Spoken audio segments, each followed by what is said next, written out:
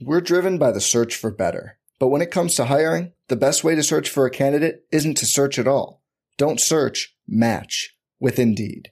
Indeed is your matching and hiring platform with over 350 million global monthly visitors, according to Indeed data, and a matching engine that helps you find quality candidates fast.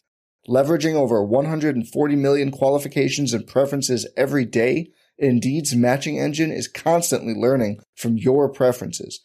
Join more than 3.5 million businesses worldwide that use Indeed to hire great talent fast. And listeners of this show will get a $75 sponsored job credit to get your jobs more visibility at Indeed.com/Blue Wire. Just go to Indeed.com/Blue Wire right now and support our show by saying you heard about Indeed on this podcast.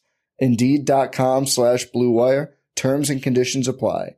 Need to hire? You need Indeed.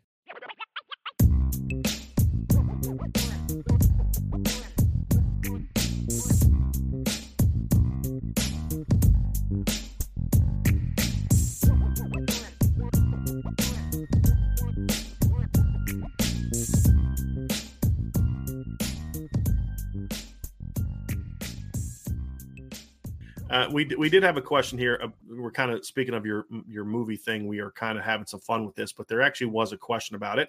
Robert Bishop said, "Is Maverick really that good?" I intentionally skipped it because I skipped it for Thor because I figured it would suck like all Tom Cruise movies. I heard Thor sucked. Thor was so bad. Thor was so bad. Let me say this: I am not a Top Gun. I am not a Tom Cruise fan. I'm not. I didn't like the Jack Reachers because it was just unbelievable character. I haven't watched any of the Mission Impossible since like the first two. I'm not a Tom Cruise guy. I'm just not. I loved Top Gun and I loved Top Gun Maverick because it was very well done. And it wasn't the overacting Tom Cruise, I felt. I thought the writing was good. How they kind of played out Val Kilmer's ISIS, arc. I won't say it because it gives away some things, but I thought it was phenomenal. And again, I'm not a Tom Cruise guy at all. I think he's weird. I think he's an overactor. I think a lot of his characters aren't believable. I respect the fact he does his own stunts. That's pretty cool for the most part, but I'm not a Tom Cruise fan. But this was a phenomenal movie. And he does all his stunts still? A lot of them, yeah. Wow. Like on one of the Mission Impossibles, he broke his ankle jumping from one building to the next. Yeah. He does a lot of that stuff. But I'm not I'm not one of the pro Tom Cruise people. I don't think he's a great actor. I think he's been in some great movies, but this one was excellent. I really feel like this one was excellent. And I don't want to get too much into it, but that's kind of where I'm at. Vision Post said, I enjoyed the Reacher series on Amazon Prime. That was excellent. If you like, I've never seen Reacher either. If you like series on TV, like I watched Terminal List, which was excellent with I get all the Chris's combined. It's Chris Pine. It's not Chris Pine. It's Chris Pratt in it. It was really, really well done. But the Reacher series on Amazon is much more true to the character in the books. I thought it was really, really, really well done. So really, really well done. The only thing we started watching was House of the Dragon, the Game of Thrones spinoff. Okay. So we started that last week. I've watched like the first 4 or 5 series shows of Game of Thrones, and I was like, okay, that's not for me. But I've heard you got to keep. My dad told me that he's like, you got to try it again. Like, just keep watching it.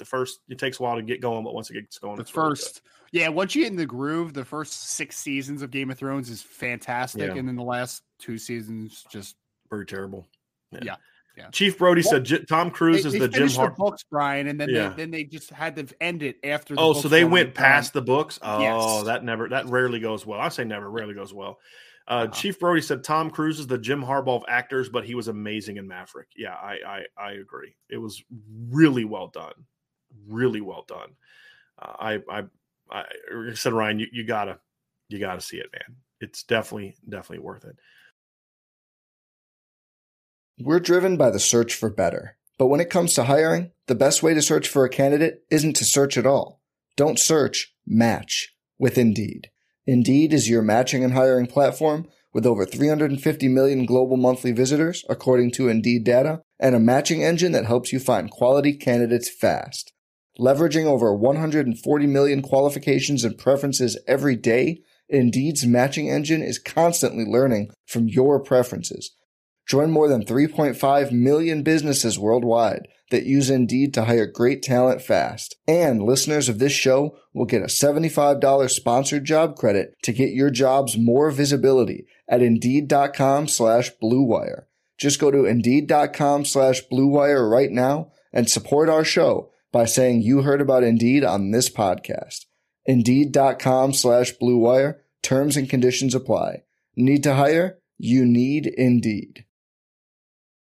Trade Coffee sent us 2 new flavors after my wife filled out their quiz. Big City French Roast from Joe Coffee, New York City, and Black Velvet from Atomic Coffee Roasters in Massachusetts. The Black Velvet was a dark roast with a note of burnt sugar, graham cracker, and malted milk balls. It was a very rich but smooth flavor that reminded her a bit of her favorite dessert, creme brulee. The Big City French Roast was also a dark roast, which is right up my wife's alley. And it was flavored with burnt sugar, baking chocolate, and roasted almonds. The smell in the kitchen while she was preparing a cup of coffee put a smile on my face, and she said the taste was even better and sweeter. And she didn't pick these flavors. They were chosen by Trade after she filled out a short quiz. You got to give this a try. And Trade Coffee connects customers to the freshest and best tasting coffee they've ever made at home by partnering with the country's best craft roasters. These are independent businesses from big cities and small towns. Trade customers are truly impactful for these independent roasters, often being the largest source of new growth for them. Trade's coffee team actually taste tests thousands of coffees to keep 450 different kinds live and ready to ship every day. There's no one perfect coffee, but there is a perfect coffee for you, and Trade's human-powered algorithm will find it. Trade is so confident they'll match you right the first time that if they don't, they'll take your feedback, and an actual coffee expert will work with you to send you a brand new bag for free. Right now, Trade is offering new subscribers a total of $30 off your first order plus free shipping and handling when you go to drinktrade.com/Irish. That's more than 40 cups of coffee for free. Get started by taking their quiz at drinktrade.com/Irish and let Trade find you a coffee you'll love. That's drinktrade.com/Irish for $30 off. Hulk Strong has said if Notre Dame were to land Samuel Mpemba, could he play Viper? Yes, definitely could. Absolutely. Definitely could. There's no question. He could probably play 4 or 5 positions in the front seven. So, yes. Yeah. Ed said he got a chance to watch Peyton Bowen up close last night on TV here in Dallas. He is definitely as good as advertised. He had a pick 6 and everything. Ryan, you and I talked about this. There were some technical improvements that he needed to make as a defensive back, but if he did, that's the only thing that kept him from 5-star status. We saw some of those technical improvements during the summer at the 7-on-7 things. You saw him a little bit last night. So, yes, I fully expect having him as a 5-star by when I do a regrade of this class at the end of the season. Brian, he's one of those kids that I think he could literally play any position in the secondary. I think he could play corner. Absolutely. He could definitely play nickel, because the most impressive thing I saw about him last night on that interception was the closing burst that he has for a safety is unreal, man. Like, the changing direction is just silly. He could easily play man-to-man coverage on outside and inside receivers. Like, no doubt about it. He's a special athlete. Zach Martin with Super Chat. Thank you, Zach, very much. If Notre Dame can land Tayshaun Lyons outside of their in-state rival Washington State, has there been a bigger stick in their side than the Irish the last few cycles? Thorn in the side, we'll say. Yeah, let's go there. They've really taken it to Washington. Washington went through several years where they were really hurting Notre Dame with kids. They were beating them for a lot of kids. The 2 corners that they had, Notre Dame really wanted Kyler Gordon. Mike Elko recruited him hard and couldn't beat Washington for him. Asa Turner, we remember him. There was Jalen McMillan. There's been a lot of those stories. Last few cycles, it really started with Jordan Patelho in the 2020 class. They beat Washington for Jordan Patelho. But then, of course, Chance Tucker, recently they beat him for. Benjamin Morrison last year. And, of course, this year's class, they went out there and got Jaden Lamar, from the state of Washington. So, and then Tayshaun Lyons was considered a strong lean to Washington. Now, Notre Dame's got to close on them, but so far they've really made a lot of good progress. So, Notre Dame has really taken it to Washington. This is a big – you hate to say that about a first-year coach, but like LSU fans are all in their feelings because I said LSU is a dumpster fire, as if, Ed Orgeron left and all these players transferred just out of normal circumstances, right? Washington's also like that. I mean, Jimmy Lake left that place in a hot mess. Yes. And they are getting raided. That state is getting absolutely raided by everyone else that's not named Washington. I mean, think about, we talked about Ohio State, Emeka Egbuka, Washington kid. I think, wasn't JT the defensive end? I don't know how to pronounce his last name. He's from Washington kid too. They got the one defensive end that was a 5-star a couple years ago, but then they lost Jaden Wayne to Miami. Jaden Wayne transferred to IMG, but he's a Washington kid, right? And you've got Jaden Lamar that Notre Dame just took, Tobias Merriweather in last year's class. Yeah, they have been a huge thorn in Washington's side. Kalen DeBoer's got to get them back on track quickly if he's going to stall some of that negative momentum with that program. Where did Notre Dame, Brian, out of, because I don't remember I don't remember where they liked him. Where do they like Asa Turner at? Because he's playing like Rover. a weird role. Rover. You like him at Rover. That's one of the things. Yeah. Washington convinced him he was a safety. It's like, nah. Well, that's how they got him. They convinced him he was a safety, and he wanted to play safety. And I don't know why, but yeah, that's what they had him playing, and it hasn't worked out for him at all. But hey, he went here he wanted to go. He's playing the position he wants to play. So, I saw his name on the spring grades, and he's like an undrafted spring grade, and it's just not a very good safety for them. That hasn't been good. Just Your Ordinary Joe, thank you for your super chat, Joe. He goes, okay, here's to cover Ryan Snowcaps. How unusual is it that XW could conceivably play both ways in the same game? That would be Xavier Watts. How unusual is it that Xavier Watts could conceivably play both ways in the same game? When was the last time a Notre Dame player did that? Does it happen much in college football these days? It doesn't happen much at all. You'll get the occasional kid, but it doesn't happen very often. I mean, you probably count the number of kids in one hand maybe that do it, other than just like an occasional thing. And usually when it happens, Ryan, it's because what was it, a few years ago, Notre Dame had to play a kid both ways. I can't remember when it was, but it's been the last 10 or 15 years. It was because of injuries. They had to put a kid out at it was Torrey Hunter. Remember they put Torrey Hunter at corner one year and they had to play him at corner? Oh, really? It was like 14 or 15. That. Maybe it was like 14 or 16 or something. Can't remember what year it was, but they put Torrey Hunter at corner because they were so banged up. No, I think it was 2014. When they had all those injuries in 2014, I'm pretty sure they put Torrey Hunter III at corner because of it. But no, it doesn't happen often. It used to happen a decent amount, but it's never been prevalent in my lifetime. It was more prominent way back, even before my dad was following football. I mean, I don't think Era had a ton of guys playing both ways. I mean, there were some, but there weren't a ton. It definitely has changed a lot. Can we do a trivia question? I have a weird trivia question about this subject. Mm-hmm. Who is the last NFL player to start both ways in an NFL game? Would it have been the dude for a whole season? Would it be Troy Brown? Not Troy Brown. I don't know who that was. Chuck Bednarik. Wow. Okay, you went back a long time. Okay, sure did. Yep. Wow. Yep. I mean, there's been some great. Champ Bailey did it. Charles Woodson did it. Did Deion play a little receiver? Did Deion not play receiver at Florida State? He didn't do it until the NFL. Did he play receiver at all at Florida State? I think it was just an NFL thing. NFL? I could be wrong about that. That's pretty amazing. Pretty impressive. But yeah, he also started at center field for a World Series team too. Sure. So, Sure. I could have seen Bo Jackson playing like Mike linebacker and running back. And, you just don't see it often. You don't see it often. And, so it's very unusual. Is it, I think there's a reason for it because the game is so much more complex, and requires such different technique, where in high school you can play both ways because you're just the best athlete on the field and it's usually not very close. But even in high school, we don't see it a ton at the big schools.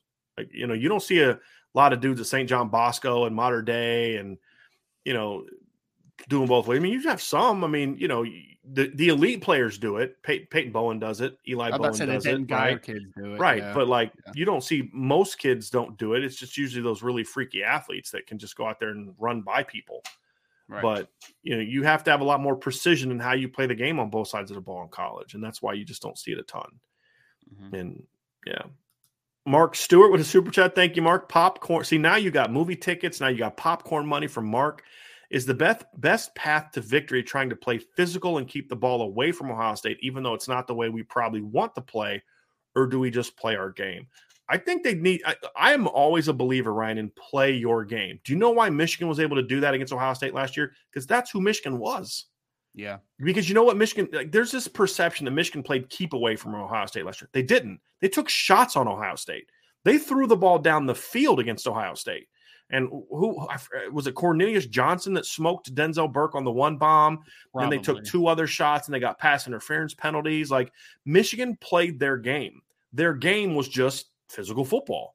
I mean, Oregon played their game. They didn't do anything to play keep away. They played their game, and Ohio State couldn't stop them. So I think you need to play your game. But I think this team wants to be a physical running team that uses that to set up the throwing game. I think that's who Notre Dame wants to be, Mark. So I don't think it's much of a transition to play keep away. I think the keep away may come, as we've talked about before, is like, this is an up-tempo game. Both teams are scoring a lot, and Al Golden's like, hey, guys, can you give me a couple extra minutes on this series? Okay, sure. We got you. You know, maybe you call it, maybe you start your next series and you call a timeout during the series or something like that. Or, you know, I mean, you can send your offense out to start a series and then say, hey, look, let the play clock run down, and then we'll call a timeout, you know, and come back and, you know, maybe they'll go to another TV timeout or something. And that is how we can get our defense a little bit more time to make some adjustments and catch their breath. Mm-hmm. So, you know, sometimes maybe, you know, there's all types of different things that you can do. Ideally, it's because you put a long drive together. But you can say, look, you know, you were snapping the ball at 15 every time. Now snap it at 5. You know, things like that on a particular series where you're trying to give your defense a breather. But you got to play your game. You're not going to beat Ohio State doing what you don't do or who you aren't. The teams that have beat Ohio State beat them because they played their game better than Ohio State played their game. That's how you beat great teams. Yes. You know, and that's what Ohio State did to Clemson in 2020. Right? That's what LSU did to Clemson in 2019. That's what Clemson did to Alabama in 2018 and 2016. We're going to play our game, and it's going to be better than you. And then we're going to, you know, and then what Dabo did, which was smart, is Dabo built his team to beat Alabama. Like, he just built his team that way because he didn't need to build his team to beat North Carolina and those teams. It's like, hey, let's be the anti Alabama, or, you know. So what did they do to beat Alabama? They got big physical dominators in the trenches and speed on the perimeter. So they were able to kick Alabama's butt in the trenches with their defensive line, and then they had athletes on the perimeter that could run with them. Yep, that's what they did. And, you know, like somebody who was at Field Yates tweeted something out yesterday, like about how AJ Terrell is not a top 100 corner in the NFL and how he didn't believe that to be true. He can't. It's like they did the top 100 ranking. I don't think AJ Terrell was in it. He was saying something about that, and I don't know how good AJ Terrell is. But AJ Terrell is very good, right? Very I don't. Again, I can't speak that. But what my response was, him being underrated started in college because that kid never made an All-American list. And there weren't any corners that I thought were better than A.J. Terrell his last year in college. But, you know, that's the kind of – I mean, you had Trayvon Mullen and A.J. Terrell, 2 high-level NFL draft picks as your corners. I mean, that's how you beat Bama. Well, you know what was the problem with A.J. Terrell is everybody got this preconceived notion after he got torched by Jamar Chase a few times in the playoff game that, like, he wasn't good. But it's just like, guys, Jamar Chase did that to everyone that year. And like, some guys have bad games. Some guys have bad games. You know, and that's the other thing but that's the thing about corner we talked about yesterday, Ryan. Like, you are out on an island and everybody sees when you get beat. But to your point, yes, Jamar Chase is still doing that to people. To everyone. He just has 400 yards as a rookie. Right. Yeah. All right. Archer's trying to get me fired up in the chat, man. He talked about Mac Jones being in the top 100. Yeah, he was. Yeah. Yep. Anyway, we've got some more questions up here. Lots of great questions today. Guinea pig clips. Which 2023 recruits do you think will see the most improvement in their senior year and surprise some people? Would you take a couple cracks at that, Ryan? I think Armel Mukum is a great guy to pick. I mean, he's entering his second year playing football. He's an incredibly talented football player. He's only a 3-star recruit across every single platform. And I think there's going to be natural maturation, Brian. And if he seems like a very focused kid. And if he is as focused as I think he is, then the athletic traits, if his technique comes even close to where his athletic traits are, then I think he's going to be a big riser. And I think that he's the most natural one in this question for the most improvement because he just hasn't been playing very long, right? Like that's the guy for me where it's just like, I think he's going to be so much better than last season, like so much, because literally hasn't played football. So, I mean, that's the easy one just because he's got the furthest to go. Couple that I think Charles Jagasaw is going to see a big jump. I think Charles Jagasaw's high ranking right now is based off his potential. I don't know if his ranking will improve. I mean, he can't go much higher than 6 on 3. I mean, I don't know if his ranking will go up higher.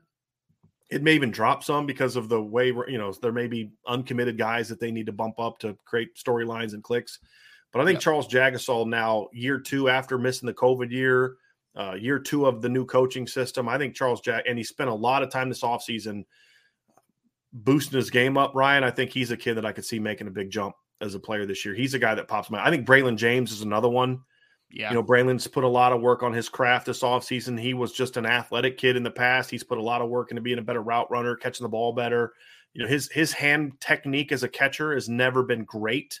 It's fixable. So I think he has good hands, but his technique's not always good. It looked great yesterday. Yeah. I mean, just his timing as a passer, where he was putting his hands, and, some kids can have strong hands, but they don't catch the ball well because their technique, their timing, those type of things isn't there. There were things that I did as a coach. I mean, one of the things I did with my receivers was I would tell them to lay in your bed at night, turn all your lights off, don't have any TV on. And then once your eyes start to adjust to the football, start throwing the football up and catching it and trying to identify the, focus on the tip, try to see if you can see the X, because your eyes got to really lock in on the football. Even in the dark, when your eyes have adjusted to the dark, you got to really lock into the football, because if you're not, it's going to hit you in the face, and then throw it over to the left, go get it, throw it over to the right, go get it. There's all types of things you do to try to really work on not just hand-eye coordination, right, but timing, right? As a pass catcher. And so, and that has nothing to do with if you have strong hands or not. There is a level of technique that comes to that. Some of it is natural, but when you got guys throwing heat the way that some of these college kids do, it's a little harder to see that. So yeah, I think he's another guy that I look at and I think is going to make a big jump this year. Elijah Page would be another one for me. I mean, physically, I think he's just an underrated player just in general, even based upon his film from last season, but especially since last time I talked to him a week ago, he was 305 pounds now, right? And if it's good weight and he's improved his core strength, then, that was really the only thing absent in his game, in my opinion. Like, he's a good athlete. He's got good technique. If he's stronger, I think he could be one of the better offensive tackles in the nation in the 2023 class. So I'm excited to see how he does this year for Pinnacle. Yeah, it's going to be. And I think the other side of the ball, I'm really curious to see what Micah Bell does this year as a corner. I don't know if his ranking will go up, but I really want to see his growth as a corner. He's another guy that I think has a chance to see a lot of improvement. And when I think improvement, I'm more looking as players, like a Don Schuler. Don Schuler's a pretty savvy, experienced, smart kid. I don't know if he'll make a ton of improvement beyond just another year older, stronger, more experienced. Sure. Like some of those guys. But another guy that I'm very curious to see what kind of improvement he makes this year is Boubacar Traore. I want to see what kind of growth he makes this year as a player. That's a very interesting one for me, because he's another really raw kid with a lot of talent.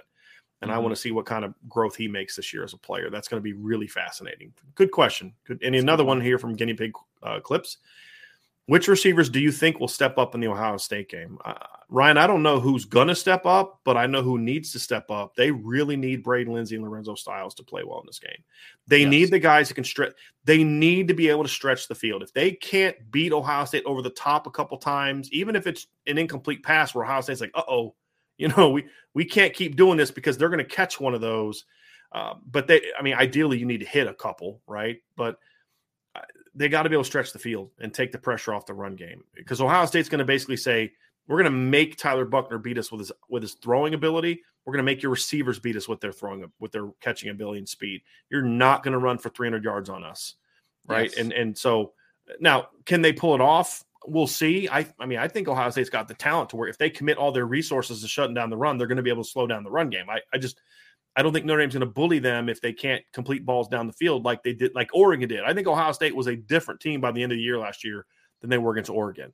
I don't think Oregon would have done to Ohio State in November what they did to them in September. Michigan was able to do that to Ohio State because they did bully them in the trenches, but Michigan also immediately in that game took shots and hit some shots. And they did not play keep away from Ohio State. As we said, Ohio State had the ball for more minutes in that game than Michigan did. They played their game and took it right to Ohio State, which included running the football and throwing the ball down the field. That's how they beat Michigan. And that 190 yards is misleading because they didn't throw it a ton, but they didn't throw it a ton normally. Completions. Right. But they had two big plays they had two big 15-yard pass interference penalties off downfield shots because I think Denzel Burke was on one or both of those pass interference penalties. So that kind of tamped the numbers down a little bit too on plays that probably would have been caught. So my answer, Ryan, is the guys that are able to stretch the field. I don't think, like let's say Jaden Thomas comes out and catches 8 balls for 97 yards. That's great. They need that, but that's not going to be the thing that beats them. It's the guys that, now if Jaden's the guy that stretches the field, great, but they're going to need the guys that stretch the field to step up in this game, in my opinion. I agree, because I think that if I'm the defensive coordinator, if I'm Jim Knowles, I'm looking at the situation Notre Dame's in. I'm like, okay, they had a couple interesting players at running back, although they haven't done a lot yet. They have Harry Heastand coming back, who everybody knows about Harry Heastand. And Brian, they have a very dynamic runner in Tyler Buckner. Like, that's what you know about this offense, right? So my immediate reaction is they're going to run the football, and they're going to try to establish a physicality in the game. So I am also going to load up against the run. Like, as a defensive coordinator, I would also do this. I would say, I'm not going to let them beat me in the run game. I mean, that's natural. Mm-hmm. Offensive line should be much improved. You have a running quarterback. Sure. Stop the run. In that situation, I imagine Jim Knowles is going to play a decent amount of man coverage early on in the game, right? Like, he's going to give you some one-on-one opportunities. And to beat those, needs someone to be dynamic, man. Needs some explosive plays to be created. And I think there's going to be opportunities. The question is, can Notre Dame capitalize on them? If they can, then that box starts getting a lot looser down there, because then you have to start playing too high. You have to start playing maybe a little more zone coverage, a little more off, that type of stuff. And that plays into your advantage. So I agree with you. I think that early on, you're going to see a whole lot of man, and Jim Knowles trying to load it up against the run. Notre Dame needs to ease that pressure. And the best way to ease that pressure is to create some explosive plays. So Braden Lindsey's a 4.4 flat type of athlete. Lorenzo Styles is a 4.4 something type of athlete. I would even throw in hey man, I don't know what Deion Colsey's going to be doing in the first game, but like a Colsey or a Merriweather, some guys that have that vertical element, although it's different than those two. You need, whoever has the ability to create explosive plays needs to come up early in the Ohio State game. If they hit a couple shots early, Brian, then I am going to be feeling pretty good. It's going to be a lot like that USC game in 2017. Now, I'm not saying it's going to be a 49-14 game because Ohio State will score. I'm just saying that will make it them much more this Ohio State team is way better than that 2017 USC team. I'm just saying the dilemma that they put on the USC defense that day is what I'm referring to. It'll be like that game where, look, we're trying to stop the run and they're throwing it over our head. Because you'd mentioned, Buckner's you got to take Chris Tyree into account as well. There's no way they're going to watch the bowl game and say, we're not worried about 25, right? I mean, they're going to know he's a home run threat because the last game they saw him play, he made big plays in that game. But how do you stop him? Get down closer to the box. You see him swinging out, see him releasing, close down hard on him. It's similar to the run game, which leads into Ryan's point even further about they're going to protect the deep shots. That's where it's going to be. That's where they're going to be. Okay, let's get to some more here. John A1 said, in terms of athleticism, where would you rank the Notre Dame roster? Top 5, top 10, or top 25? Just athleticism is the question. It's definitely better than top 25. It's between 5 and 10. I think it's closer to 10. It's probably literally in between 5 and 10. Yeah, that's what literally like 6 or 7 or something. Like I wouldn't go 5 because we're just talking athleticism. I think there are some teams that Notre Dame has a better roster than, but that includes the trenches. Yes. Like, I think Notre Dame has a top 5 roster. There's no doubt in my mind they have a top 5 roster. I think that's where now number 5 is a lot of times a lot different than 1 and 2. That's how it's been in college football for years. But they have a top 5 roster. What I don't know is if just pure athleticism, if they're still top 5. But they're definitely top 10. I'm just leaving open the idea that a team like USC you could argue could be ahead of Notre Dame just from a pure athleticism standpoint. I'm not saying I would have to think through it and look through it, but I leave open that idea that they could be there just from an athleticism standpoint. A team that has Bijan Robinson and Xavier Worthy is at least under consideration regarding their athleticism. And I'd have to look at their entire roster. I'm just making the point that there are going to be teams like that if the question is just athleticism, right? But as far as football talent, trenches, and athletes, that's what gets Notre Dame in the top 5. But they may be top 5, Ryan. I'd have to think about this one. It's close. But I probably just my gut is to say they're not top 5 from a just athleticism standpoint, but they are definitely a top 10. There's no doubt about that. Yeah. My impulse was, Brian, like between 5 and 10, somewhere in that ballpark, right? Like definitely top 10, but like, are they 6 or 7? Are they 5? Are they 8 or 9? Right. Right. It's close. I mean, judging by Feldman's freak list, Wisconsin has a more talented athletic roster. So, you know. And then punters, man. And John Sott's hurting Notre Dame's ranking when it comes to athleticism. And then Blake Groupier completely drawing Notre Dame down. Bryce McPherson seems like a pretty athletic kid, but not a freak, though. Not a freak. Right? Not a freak. Not yet. Oh, goodness gracious. Oh, I'm going to keep my comments about punters and kickers to myself moving forward here. But I think for me too, Ryan, is if you were to ask me, does Notre Dame have a top 5 roster in regard to trench play? 100%. I mean, that's where they're 3 or 4 in the top 3 or 4. Yeah. You know, because that now you remove Ohio State from that. Does Ohio State have a more athletic roster top to bottom than Notre Dame? Probably. Just athleticism. That doesn't mean football talent, means athleticism. Probably. Sure. You know, some positions definitely, other positions, but top of them probably a little bit more athletic than Notre Dame. Yeah, I would but say so. When you add the trenches, no, I don't think they're better there. I don't. And so that's kind of where you say I do think this game should be more competitive than a lot of people think, which we have some questions about that we'll get to. John A1 asks, what would you predict to be the dominant trait of this offensive line, pass blocking or run blocking? It's a good question.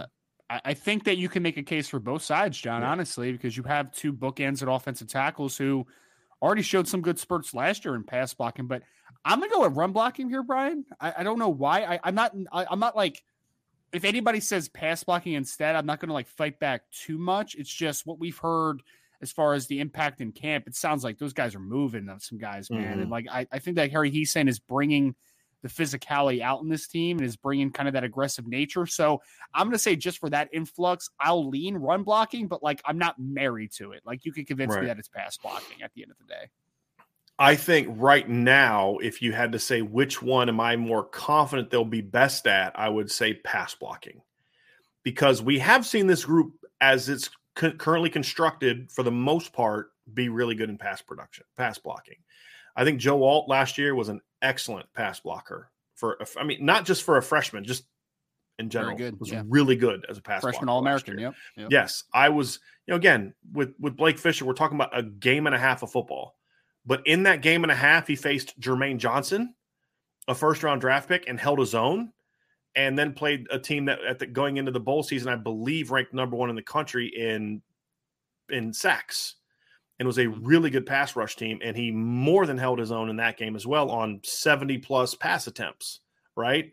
So I would say, Ryan, that I'm more confident at the current moment in the pass blocking because we have seen it. Jarrett Patterson has always been a better pass blocker than a run blocker. 100%. Zeke Correll,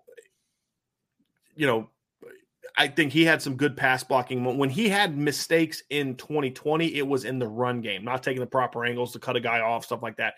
He was good in pass pro.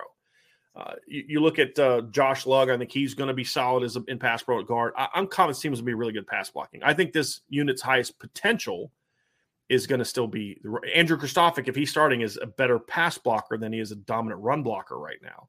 That's true. So I think right now that's what I'm more comfortable in is what we know. But I think from what I've heard and what Ryan is referring to, they have really looked good in the run game in camp, but we just haven't seen it, right? And so I'm trying to be honest and objective. I think this team is going to run the ball really well, but what I know that this group can do is protect the quarterback as it's currently constructed. Because when they were having all the pass pro issues, one of the guys that had one of the big issues is gone, Kane Madden.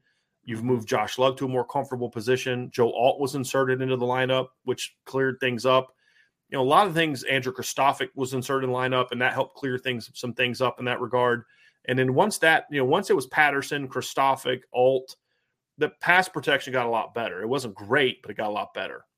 Right. And then in the bowl game when it was Alt and Fisher, and then Patterson and Kristofic, They were really good at protecting the quarterback in that game. They just didn't have receivers that could get off the line, and they couldn't run the ball.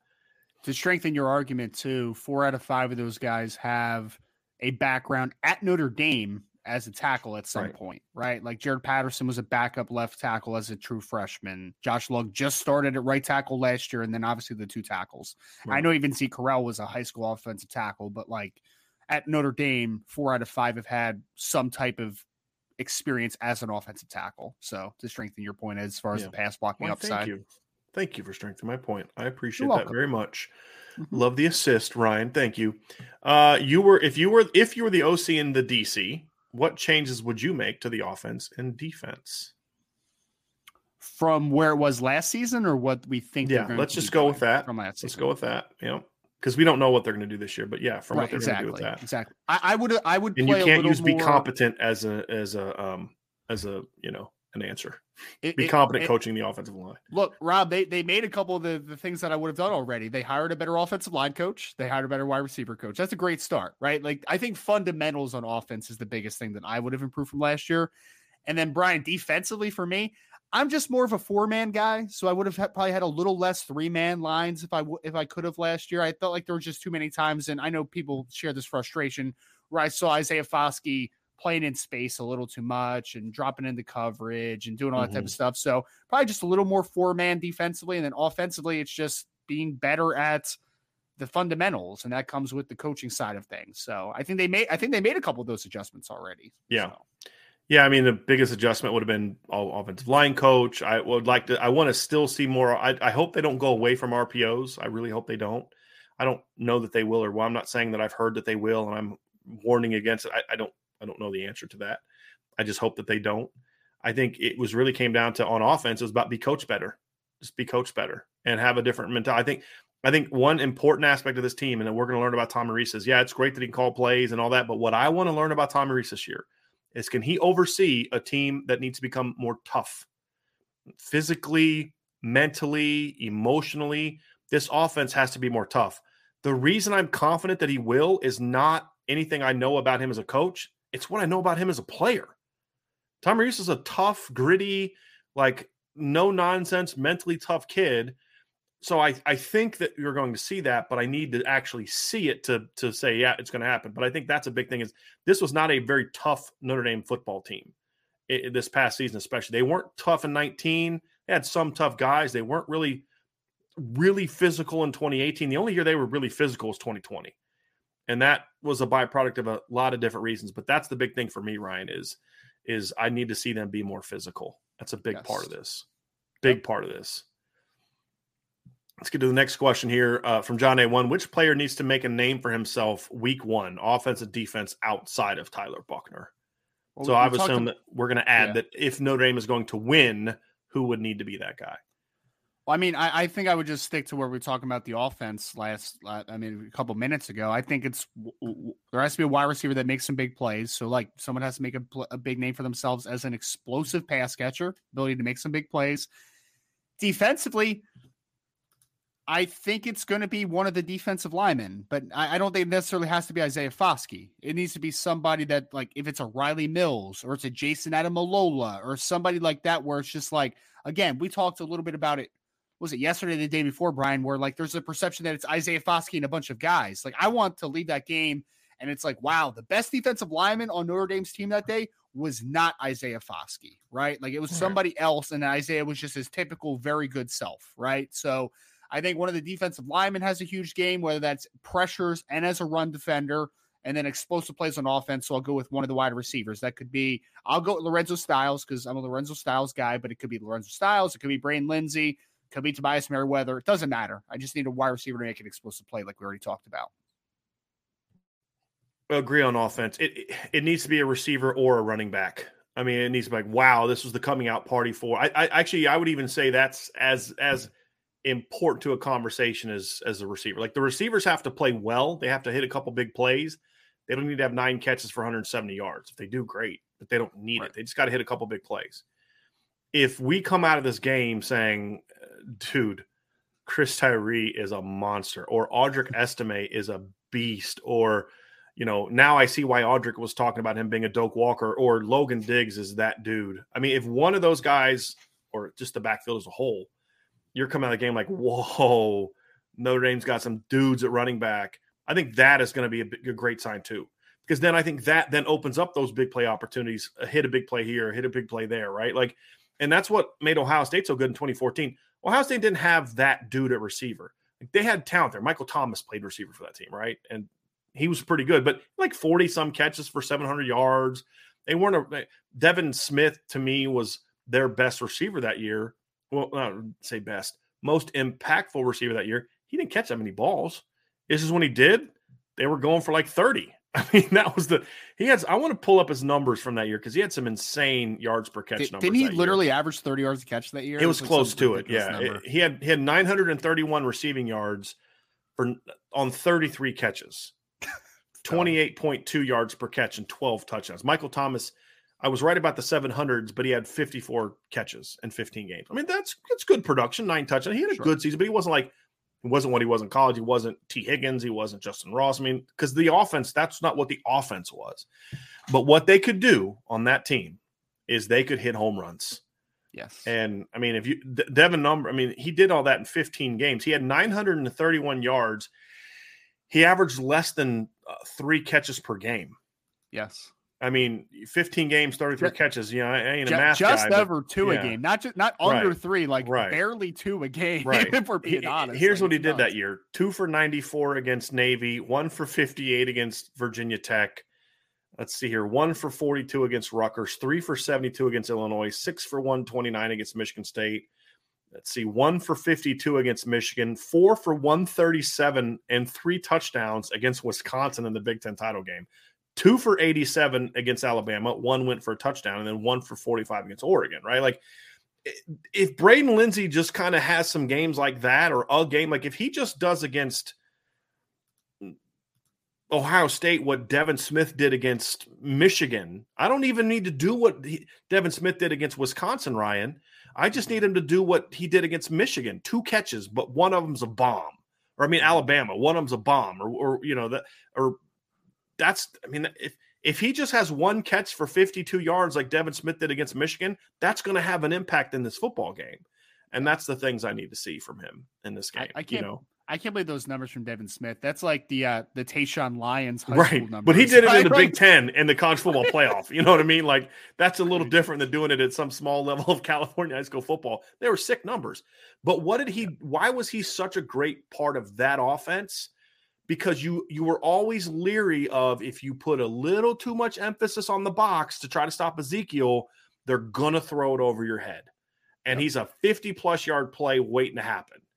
And I think that's kind of the thing for me, that if Braden Lindsey can just give that, and he doesn't even have to be the stupid 28 yards per catch, just where you can be that guy and make 1 catch like that, then that opens up the running backs and that type of thing. Defensively, I actually want to see a DB have a breakout.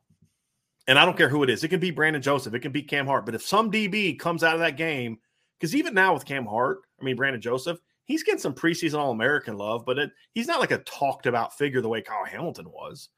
It's like, we'll put him on the All-American list because he was an All-American 2 years ago. That's how I feel why they're putting him on the All-American list, because he was already one. But they don't then talk about him the way they talk about other guys, right?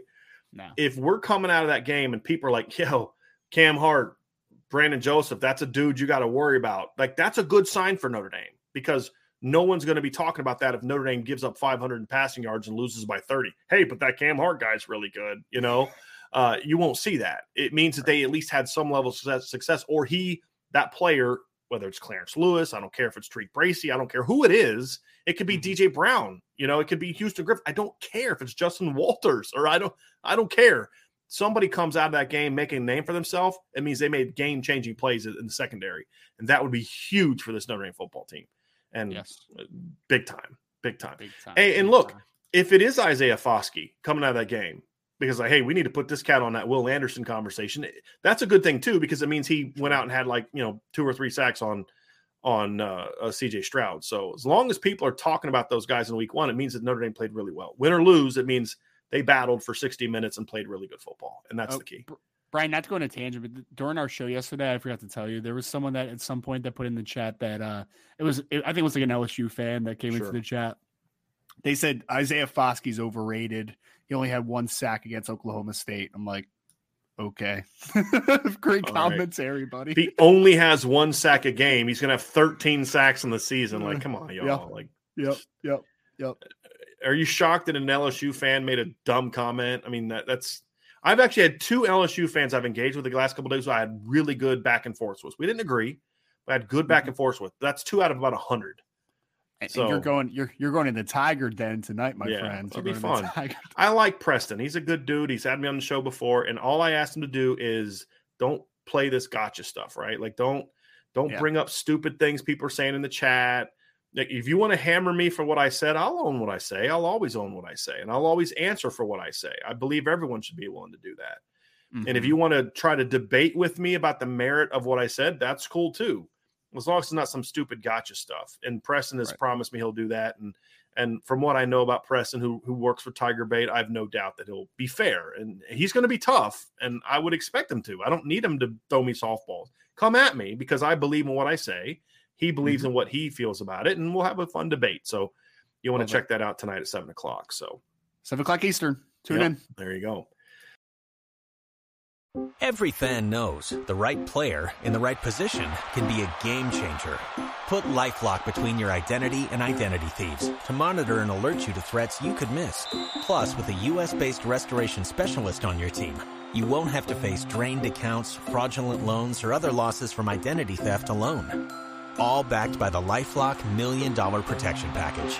Change the game on identity theft. Save up to 25% your first year at LifeLock.com/aware.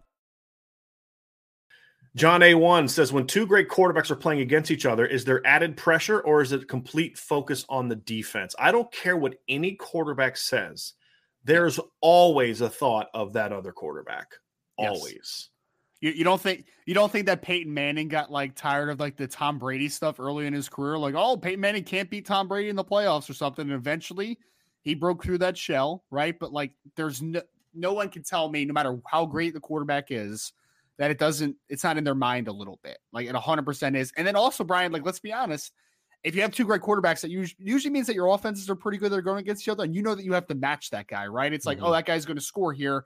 I need to come back and be the best version of myself. So either way, the opposition of the quarterback is always in the person's head because they know what they have to do in order to beat them. So yes, they are right. And I think it's a mental position. So they're always thinking like that. And to a degree, I think it needs to be. I mean, hey, look, man, you can't just be flippant with the football when that other guy's on the other side of the field, because he will take advantage of that and crush your defense, with those type of turnovers.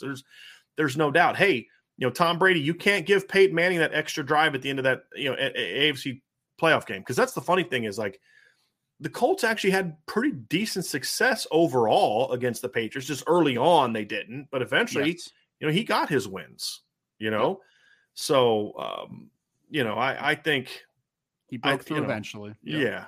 And that's kind of where you need to be, right? Is, you know who's on the other sideline, and it adds pressure, but it shouldn't add pressure. It should add, to me, if you're a great quarterback, it's not going to add pressure. It's going to add fuel. It's going to add focus. It's going to add, hey, I got my chance to go prove I'm the best. Not like, oh my gosh, I can't mess up or so-and-so. No, I don't think that, like, that's not how Peyton got to where he got to. That's not how Tom Brady got where he got to. They were worried about the other guy, but it's more of a, what I think of it? I think of it in terms of one of my most memorable commercials as a kid. I'm a Larry Bird fan. I was a Boston Celtics fan. Do you remember the McDonald's commercial where Larry Bird and Michael Jordan are playing that like game of horse, and it's like off the rafters?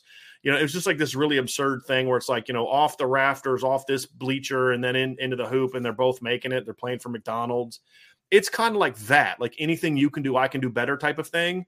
That's how I think the great quarterbacks are when they're playing against each other. And if you don't have that mentality, then I question whether or not you're a great quarterback. And they will say that, oh, I don't care about what's going on inside. Bull, right? They need to say that, but that's not. That commercial reminds me of, do you remember those fantasy football commercials where they made those guys do like outrageous things that are actually not possible? They had like the David Akers one where they actually recorded that at my high school when I was coaching. David Akers like popped this thing up way in the air and then kicked like a 60-yard field goal off the ground and like all this ridiculous stuff. I think it was like Tony Gonzalez punched his hands through like a brick wall to catch a ball or something like that. I'm like, yes, it's very possible. Very possible. Yeah, that I'll have to look for that one. That was one of my favorite parts of Super Bowls growing up, was just the commercials. They've gotten somewhat lame the last 5-10 years, but they used to be pretty awesome. I used to love it. Used to love those.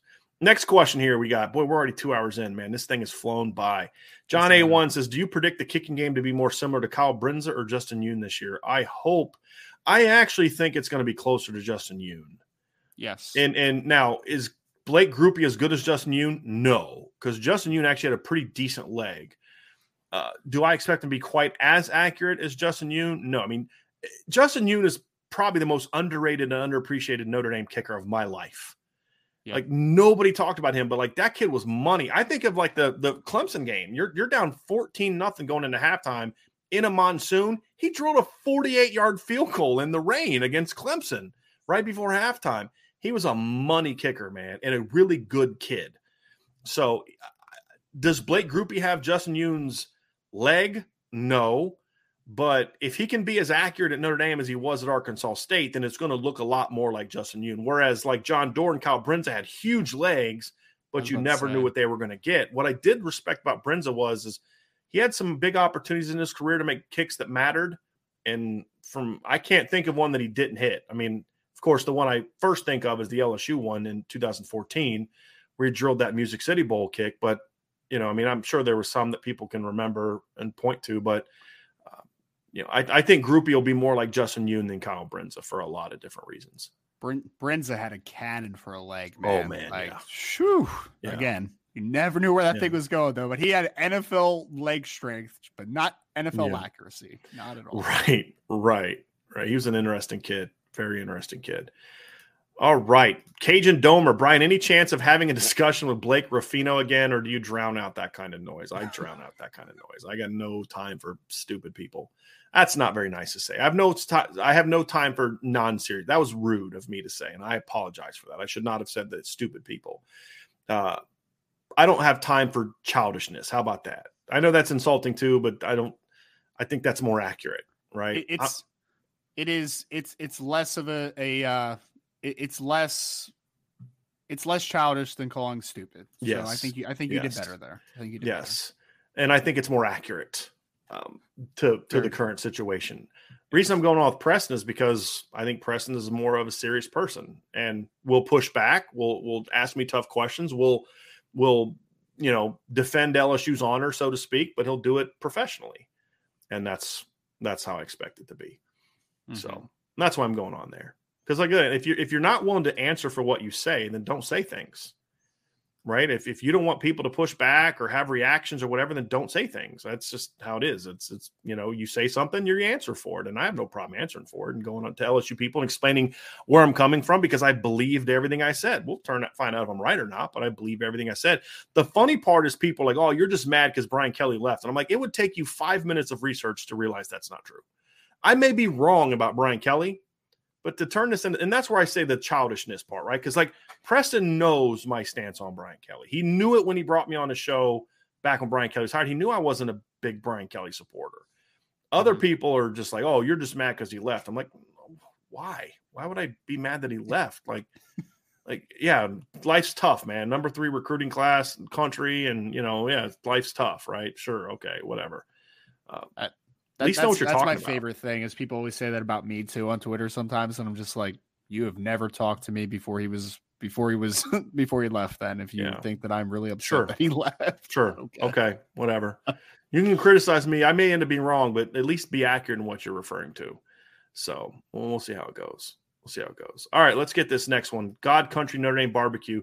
Can you compare the Rocket, Deion Sanders, Desmond Howard, Charles Woodson, and Reggie Bush from a pure athleticism standpoint? Can you put them order of most dynamic? Here's the interesting thing. Mm-hmm. Reggie Bush is going to be in my bottom 2 in this conversation. yeah, probably. I mean, that's how elite this group of athleticism are. Because to me, athleticism is not just speed. Right. And so to me, what made the Rocket and Deion Sanders and Charles Woodson so special is that they were not only fast, but they were dynamic athletically. Mm-hmm. And I think that's where I'd rank them. I'd put Deion number 1. Yes. For me. I'd put, again, athleticism taken away. See, to me, I'm not putting in the size aspect of it. So Sure. I'd have Rocket 2. I'd have Charles Woodson 3. I'd have Reggie Bush 4. I'd have Desmond Howard 5. And they were all great athletes, but that would be the order for me. Taking in all of the aspects of athleticism, right. agility, explosiveness, speed, top end, change of direction, balance, all those things.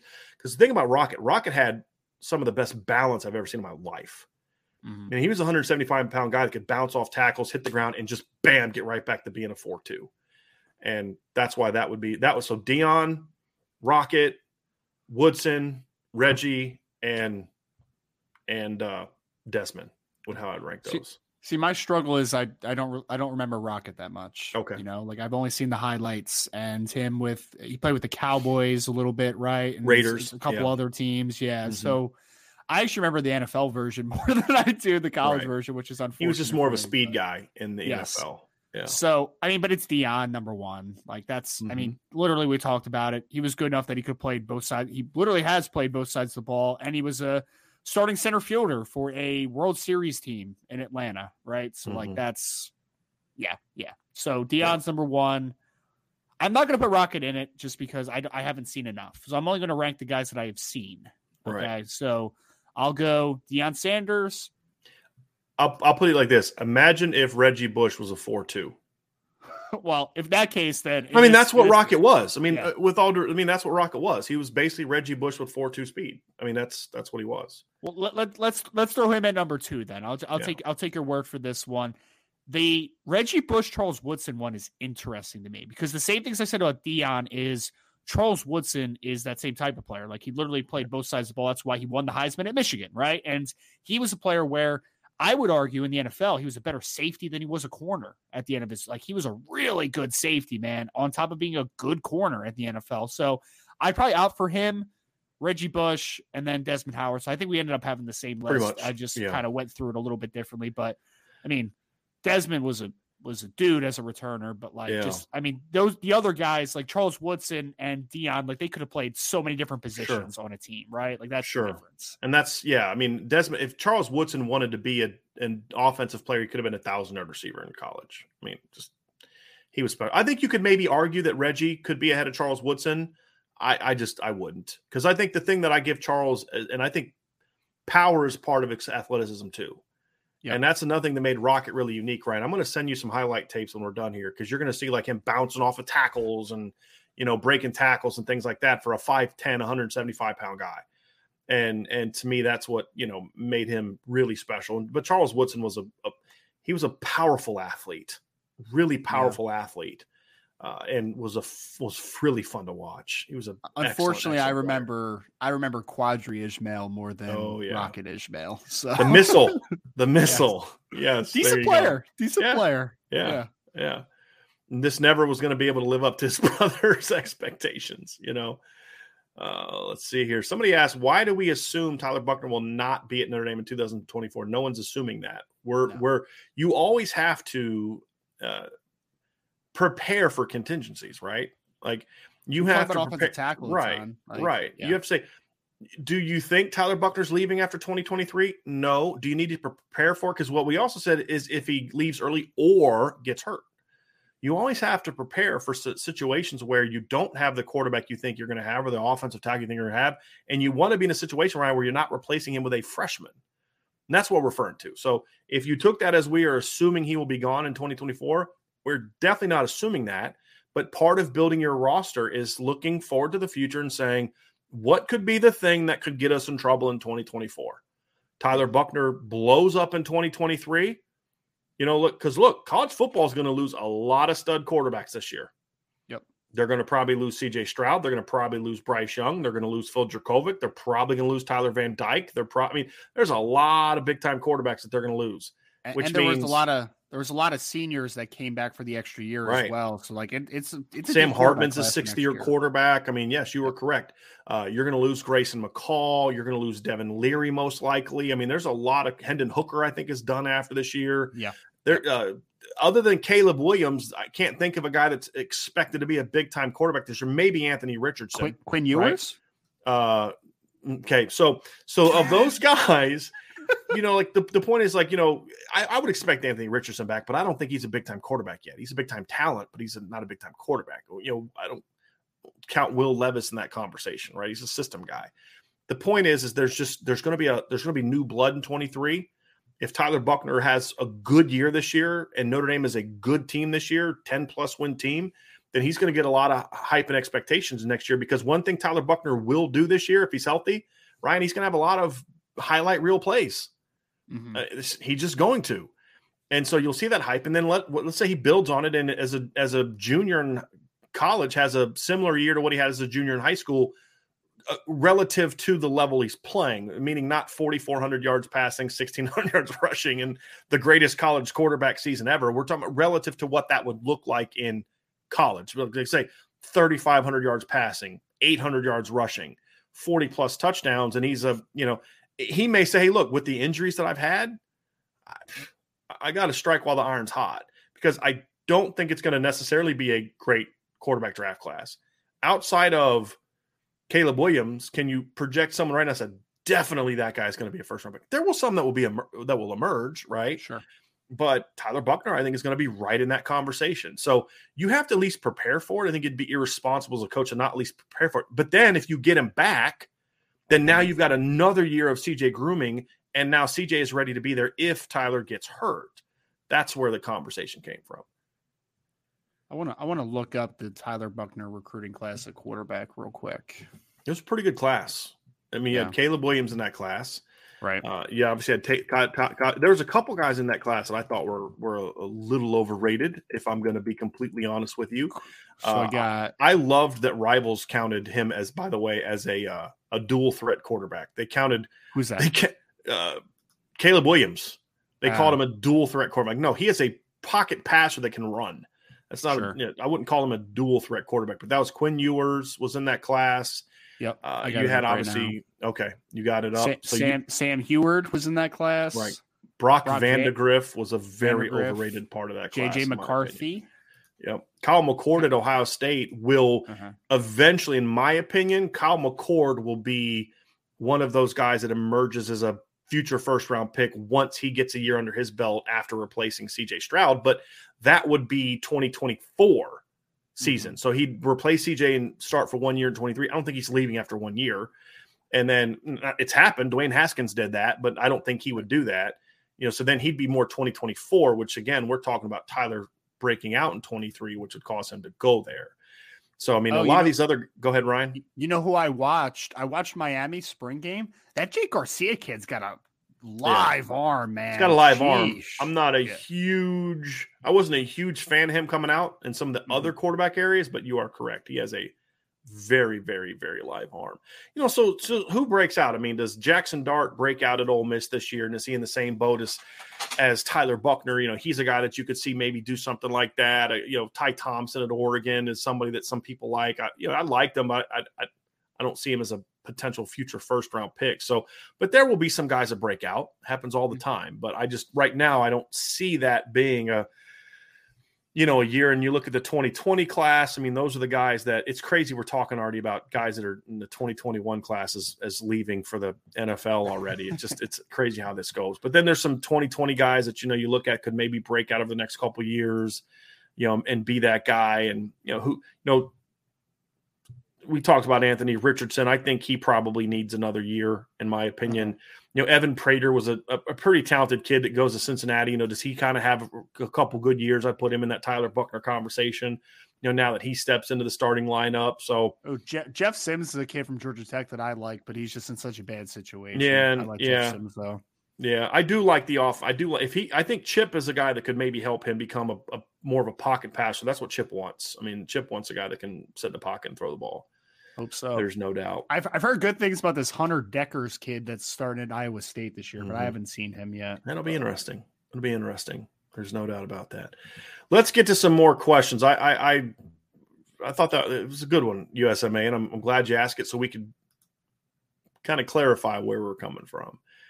Let's see here. Chris Basker says, which one-on-one matchup on the field gives Notre Dame the biggest advantage, and which is the biggest mismatch in favor of Ohio State? I mean, Ryan, I think the one on favor of Ohio State's pretty easy, and that's whoever's guarding Jackson Smith and Jigba. We don't anticipate that being Cam Hart a ton, right? Mm-hmm. We anticipate it being Clarence Lewis at times. We anticipate it being Tariq Bracy a lot, the Rover a lot, the safeties a lot. Because what I mean by that is if they're in their base defense, then it's the Rover and the safety over top of him. And to me, that's a big part of this, Ryan, is just kind of having, can you hold up in those matchups, right? So I think right now, could Tariq Bracy, have a good game? Sure. But right now on paper, that's the biggest challenge for Notre Dame from a matchup standpoint, in my opinion. I can't even think of one that's a close second, if I'm being honest. Like that's the hard one, Like I can't think of one. Talik Williams against Zeke Correll. If Talik Williams has the breakout that you think he can have, I think, Zeke Correll's got a lot to prove, right? I mean, if we see the Zeke Correll we saw last year, that's a big mismatch for Ohio State, in my opinion. Right. Now, I don't think we're going to see the Zeke Correll we saw last year. I think Zeke Correll's going to be a good football player. But if we're being honest and holding, hey, look, we're going off what we saw last year. Talik Williams looked really good in limited snaps as a freshman last year. It's a big kid. Zeke Correll really struggled in his starts last year. That would be the only other one that really pops in my head. I don't anticipate that being an issue the way that, we just described it. But again, this is a show me business, right? And we can think all we want about how good the line is going to be or whatever, but we got to see it, right? And that's going to be the big thing. So I think that's a fairly objective take on that. What about the other side, Ryan? I think it's an offensive tackle versus defensive end conversation on both sides of the football, if I'm being honest. Because the defensive ends for Ohio State are all talented, but they have not shown me anything. You just said it's a show me business, right? They have not shown me anything right now. So I feel pretty good about Blake Fisher and Joe Alt against the defensive ends. I do. I feel good about both those guys in that situation, barring some crazy breakout. On the other side of the ball, if I'm getting Isaiah Foskey matched up against DeJuan Jones, I feel all right, Brian. I feel pretty good. I feel pretty good about that matchup. I think him versus Paris Johnson, if Paris Johnson settles in, could be a really nice matchup, mono versus mono. But I think, even though I've heard DeJuan Jones has lost a ton of weight this offseason, which is great because it's something that he needed to do, I still think that he's going to have some tough time with the athleticism length combo that's Isaiah Foskey has. So I'll say it's the defensive end versus offensive tackle clash on both sides of the ball. I think they're gonna have to figure something out for Michael Mayer. As much as Jim Knowles says they have athletes and linebacker and safety that can run with Michael and play with Michael Mayer, they don't. They're gonna have to bracket. Double teams don't always mean you have two guys accounting for him at the same time. You can triple team a guy where only one has him at a time. It's you. Hey, if he comes here, you got to take him. If he goes there, you got to take him. Different things like that. But they're going to have to bracket him a lot, double team him a lot. That's not a matchup that I think really favors them all that much, in my opinion. Conroe Doherty, any word on how the corner position opposite Cam Hart is trending? How is Ryan Barnes progressing along with Benjamin Moore? So we had another question about Ryan Barnes moving to safety. Ryan Barnes did not move to safety from what I'm told. He is cross-training at safety now that Xavier Watts is now cross-training at corners, at receivers. So that one is a little bit different. How is it trending? It's Clarence Lewis, and then guys like Jaden Mickey and Benjamin Morrison are pushing for playing time. I think Jaden Mickey more so than Benjamin Morrison, and then also you can always move Tariq Bracy outside. So that's where that one is at. Here's one, Ryan. Who is the player not named Tyler Buckner that if he hits a ceiling can help Notre Dame win a natty this year better than anyone else? It's a tough question. I mean, my initial thought, Brian, is I think the guy with the biggest ceiling on the team just in general might be Blake Fisher. But then the question mark is not that offensive tackle isn't an impact position, but it wouldn't be the first one that I would pick for difference between a championship and not winning a championship, So my thought went to Isaiah Foskey was another guy, but I'm thinking wide receiver as well because we need a wide receiver to really break out and be a guy. It would be the one you keep talking about, Lorenzo Styles. I mean, if Lorenzo Styles hits his ceiling this year, this offense could be really hard to stop, Ryan. I mean, really hard to stop. To me, I think a guy that could. I think that guy to me is honestly, it's Riley Mills.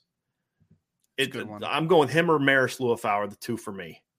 I think if those two guys hit their ceiling, we know what Cam Hart can be. We know what Brandon Joseph is. We know what Isaiah Foskey is. We know what Jason Adamiola is, right? If it's somebody else, like if Clarence Lewis hits the ceiling, he's a good, steady player. But you're not winning a title with a good, steady corner unless your ends are just dominant. Because we're talking about winning a natty, right? So this isn't about beating, North Carolina, Stanford, teams like that. This is about beating the best teams in the country, beating Georgia. You're not beating Georgia, Ryan, if you've got one defensive lineman that's making plays. You're not. You're not beating Alabama if you've only got one defensive lineman that's making plays. You need somebody else to step up and take games over. And that's why I say it's got to be Riley Mills or even to a degree Jason Adamiola. But I think Riley Mills is a bookend.